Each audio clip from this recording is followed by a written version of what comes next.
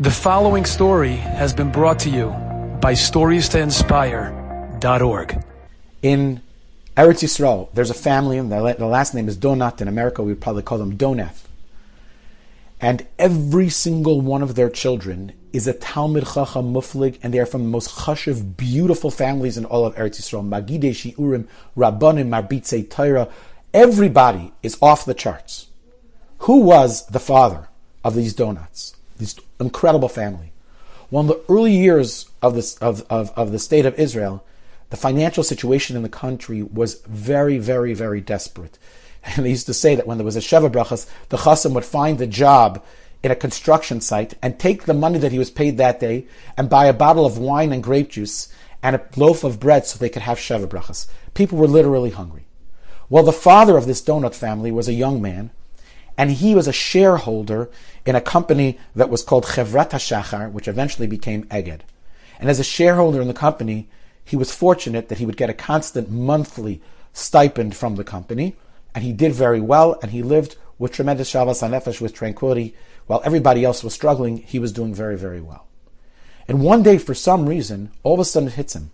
I'm a shareholder in a company that's not Shomer Shabbos. They're open on Shabbos. There's Tachbarat Tziburi. There's public transportation on Shabbos. I'm not a part of it, but I'm a shareholder, and I'm benefiting from it. Says this mutter.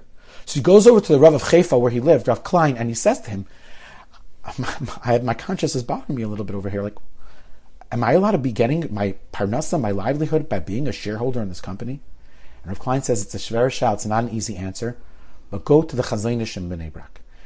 What the Chazon Ish says is like the Urim the Tumim speaking.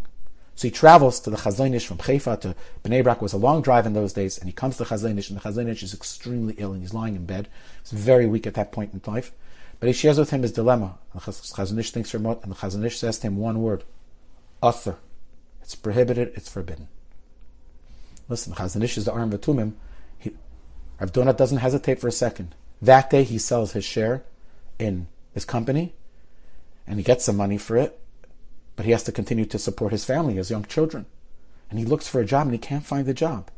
And eventually he takes a new job. He was a soap salesman.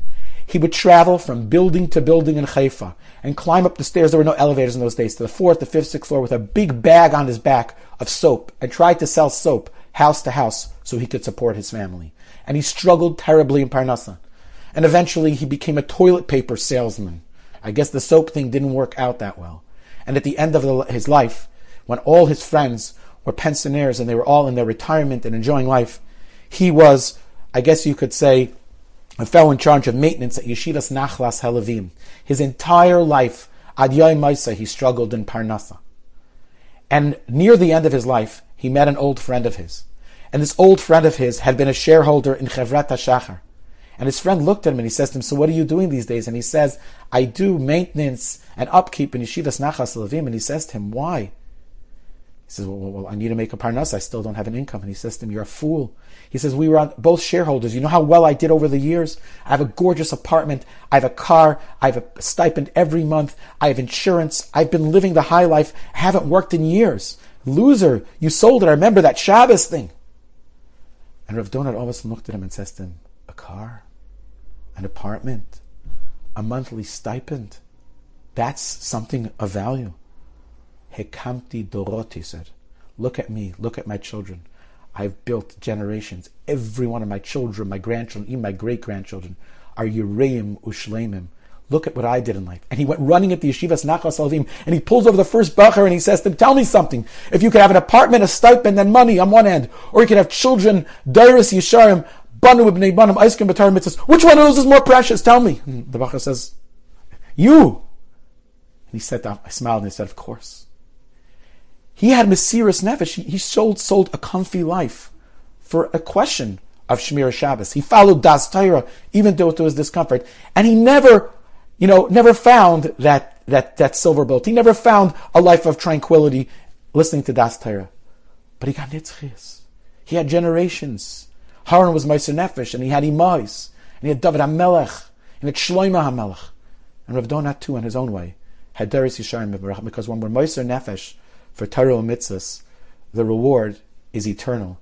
And we all know that when push comes to shove, our lives are finite. But Daris, generations, children and grandchildren and great-grandchildren are infinite. And if we want that, the way to acquire infinity and nitzchias is only through Mesiras Nefesh. Enjoyed this story? Come again. Bring a friend. StoriesToInspire.org